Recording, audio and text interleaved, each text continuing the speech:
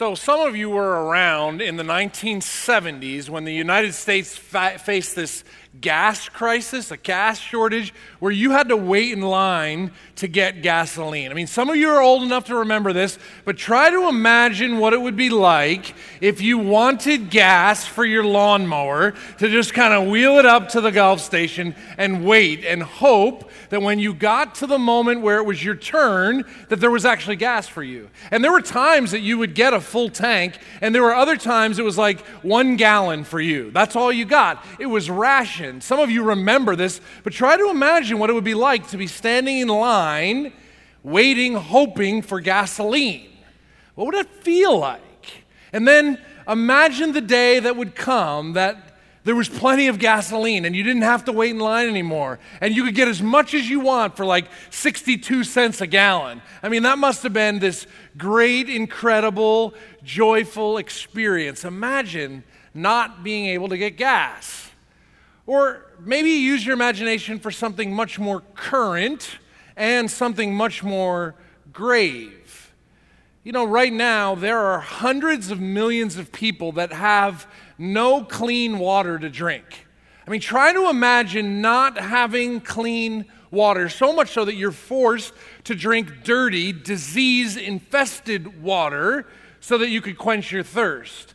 And there's a guy that comes to faith, this church, and he travels through Zambia. He took this picture, and he fixes wells throughout the country so that these individuals can get water. Do you see the joy on their faces? I mean, imagine for a moment you have no clean water and then the well is fixed. What would you feel like?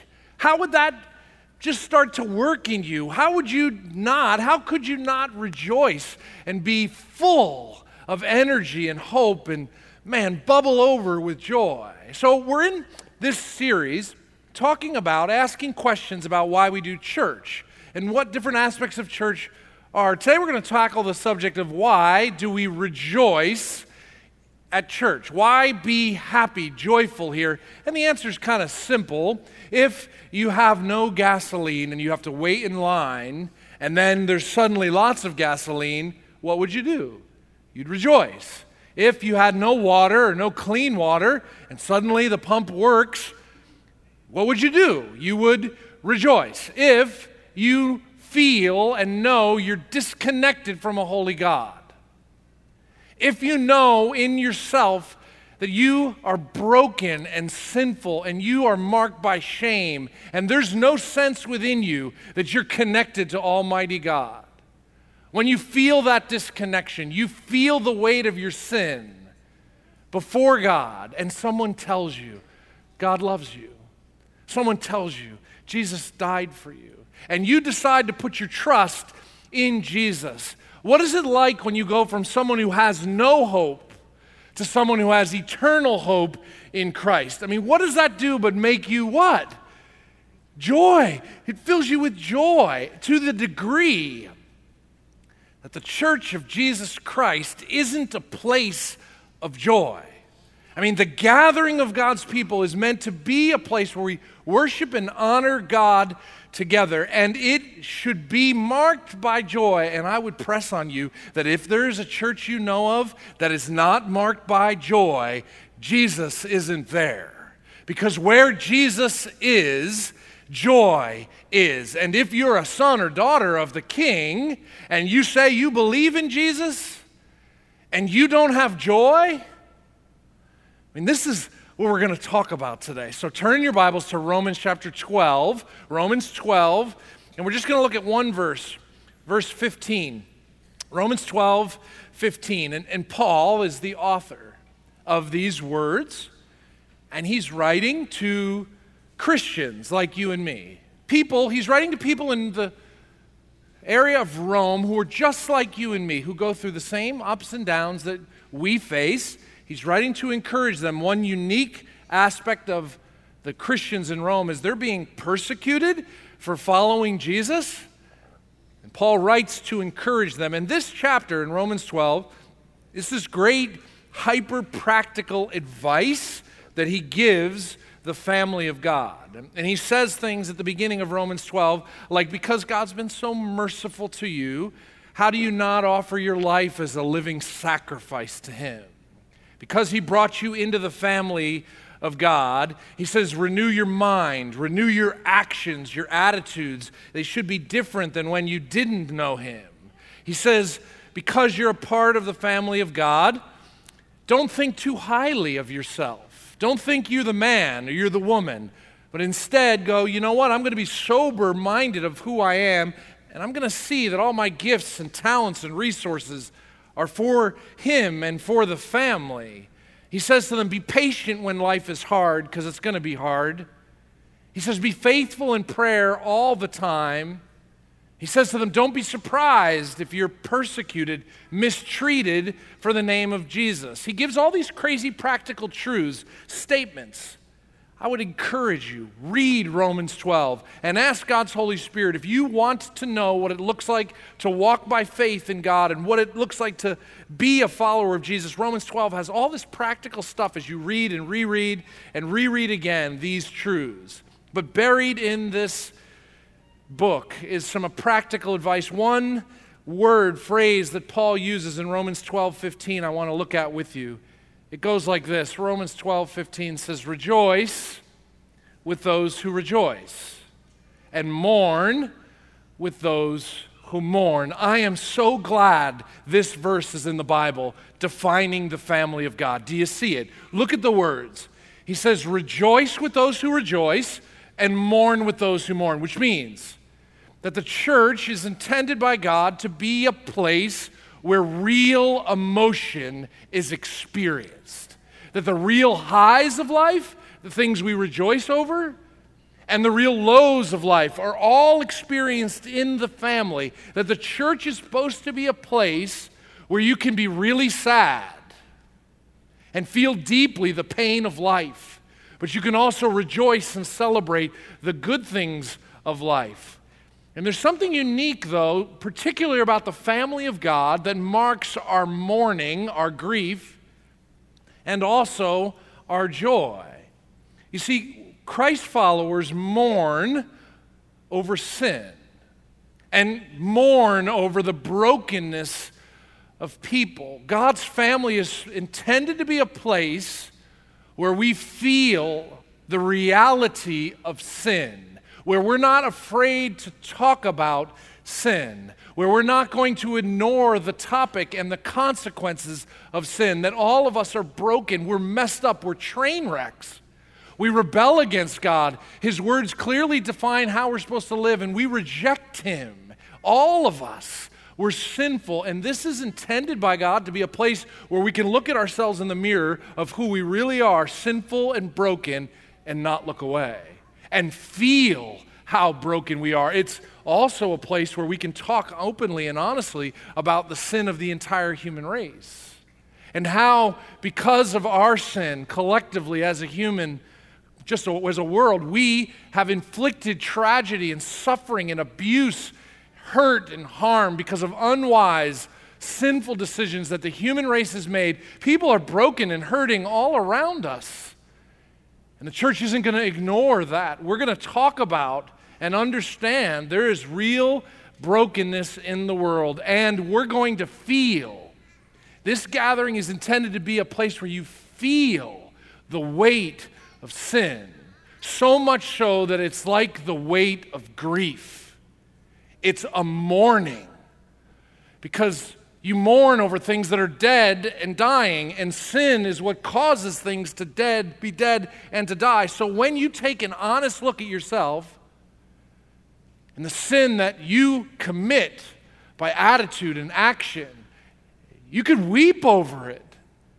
This is a family. This is what we're intended, to be honest about the fact that we're broken, that we disobey and rebel against God, and our decisions to rebel against God have caused all kinds of hurt in the lives of other people. When we're honest about that, when it breaks our heart, church is a place of tears and sadness, because we're honestly looking at ourselves and humanity and realizing, I can't look away. This is true. This is real. But here's the thing. You don't really understand the joy of gasoline until you don't have any.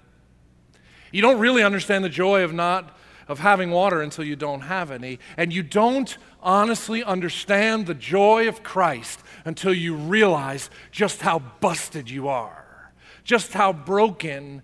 You see, we can only rejoice with hope when we have first mourned over our sin. When we first mourned over our brokenness and the brokenness of this world, those who mourn to sin together also rejoice in Jesus together. It's against the backdrop of crying, weeping, feeling the fact that we're busted. It's against that backdrop that we see the goodness of Christ, and He comes rushing into our lives, and He can fix us, and He can help us, and we begin to rejoice. I love what Paul says in Colossians 1:13. I dropped it in your app this week. Colossians 1:13 says, "For God has rescued us from the dominion of darkness and brought us into the kingdom of the Son He loves, in whom we have redemption, the forgiveness of sins." God has rescued us from the dominion of darkness, this sin and shame. He's rescued us from that and brought us into the kingdom of the Son He loves, and where we have redemption and the forgiveness of sins. This is incredible. Rescued from darkness, brought into a new kingdom. We were once far from God. Now we can come close to God. We were once enemies of God because of our sin, but now in Christ we're called friends.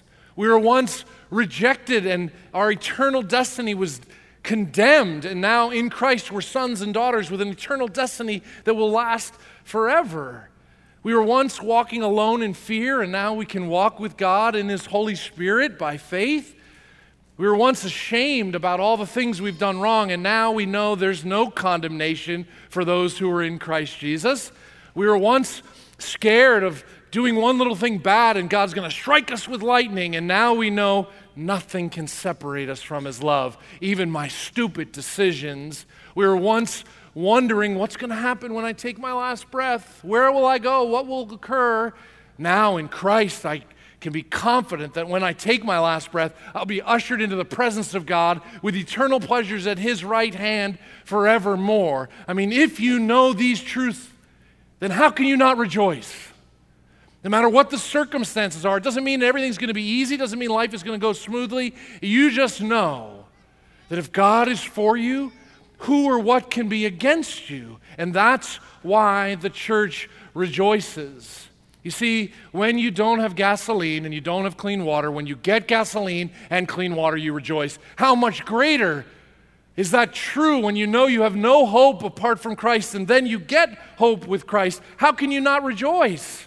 I have a friend that attends church here, and he loves to yell hallelujah in the middle of a worship service. And I'm like, dude, what gives? And he's like, I can't help it, because he's so grateful for all that Jesus has done for him. How about you? I'm talking to you if you come to church here and you would label yourself a Christ follower.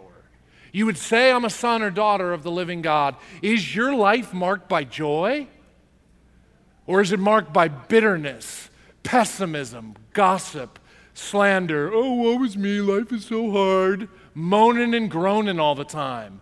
Or can you see past that? You see, if you don't experience joy and can't see beyond your current circumstances to something far greater, I would encourage you, take an inventory of your life. Where would you be today without Jesus? Where would you be? Because when you look at that in the mirror, in the truth of your sin and your brokenness, and you look at King Jesus, how can that not produce joy in you? To the extent you don't have joy, maybe it's time to turn your heart back over to Jesus. Yield again to Him, surrender to Him. Maybe you've never asked Him into your heart and you've never welcomed Him. Maybe today you should do that, because He can give you joy. And it's why in our service today, we're celebrating baptism. In a moment, some people are going to go under the water and be dunked. Why would they do that? There's nothing miraculous about the water. They're declaring publicly that they believe in Jesus. They put their trust in Jesus. They want you to know they belong to Jesus. They want you to know they belong to this family. It's their public entrance into the family, which means we better yell and scream and clap. It's super fun. But it also should remind you of where you would be. Where would your life be going? What would your eternal destiny be if God didn't interrupt your life, grab a hold of you, rescue you from the dominion of darkness, and give you light and love? So it should cause us to be reminded of all that Christ has done for us. That's why we celebrate. Would you pray with me? God, thank you for loving us so much to give us Christ. We are rebels. We don't deserve anything. You love us too much to leave us in a heap. You sent your one and only Son to rescue us, and now mark our lives with joy. When the world sees us, help people around us in our workplace and neighborhood and family to see love and to see joy. Oh, how magnetic is love, how magnetic is joy. Mark your children, sons and daughters, with love and joy, because the world will then know you are alive and real. God, help each person in this place to take an inventory of their lives, to be honest about sin and rebellion, disobedience. Help us to confess that to you, knowing you're faithful and just to forgive us our sins and to clean us up. We're so grateful for your love and patience. Work in us, I pray, today, through Christ our Lord. Amen.